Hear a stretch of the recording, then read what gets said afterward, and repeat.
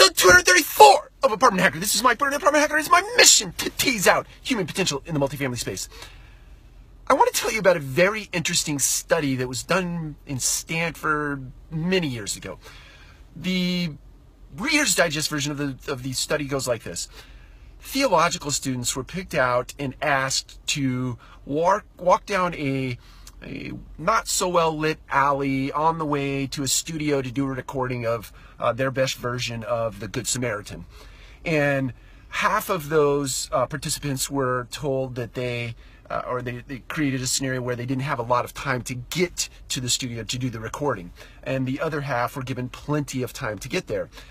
So along the path to get to the recording studio, there was a woman in this alleyway that was moaning as if to be in need of help.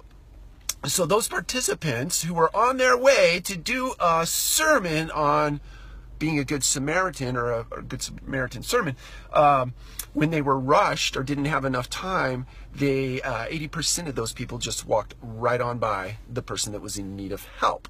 When they had the other participants, when they had plenty of time, 80% of those folks stopped and did actually give some help. They acted as a good Samaritan.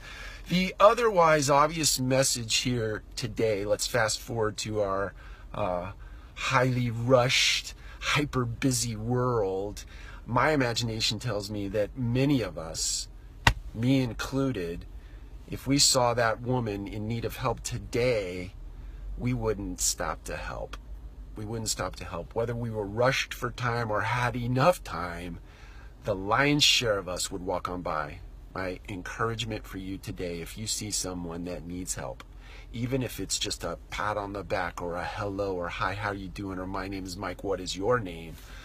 Stop and do that. Take care. We'll talk to you again soon.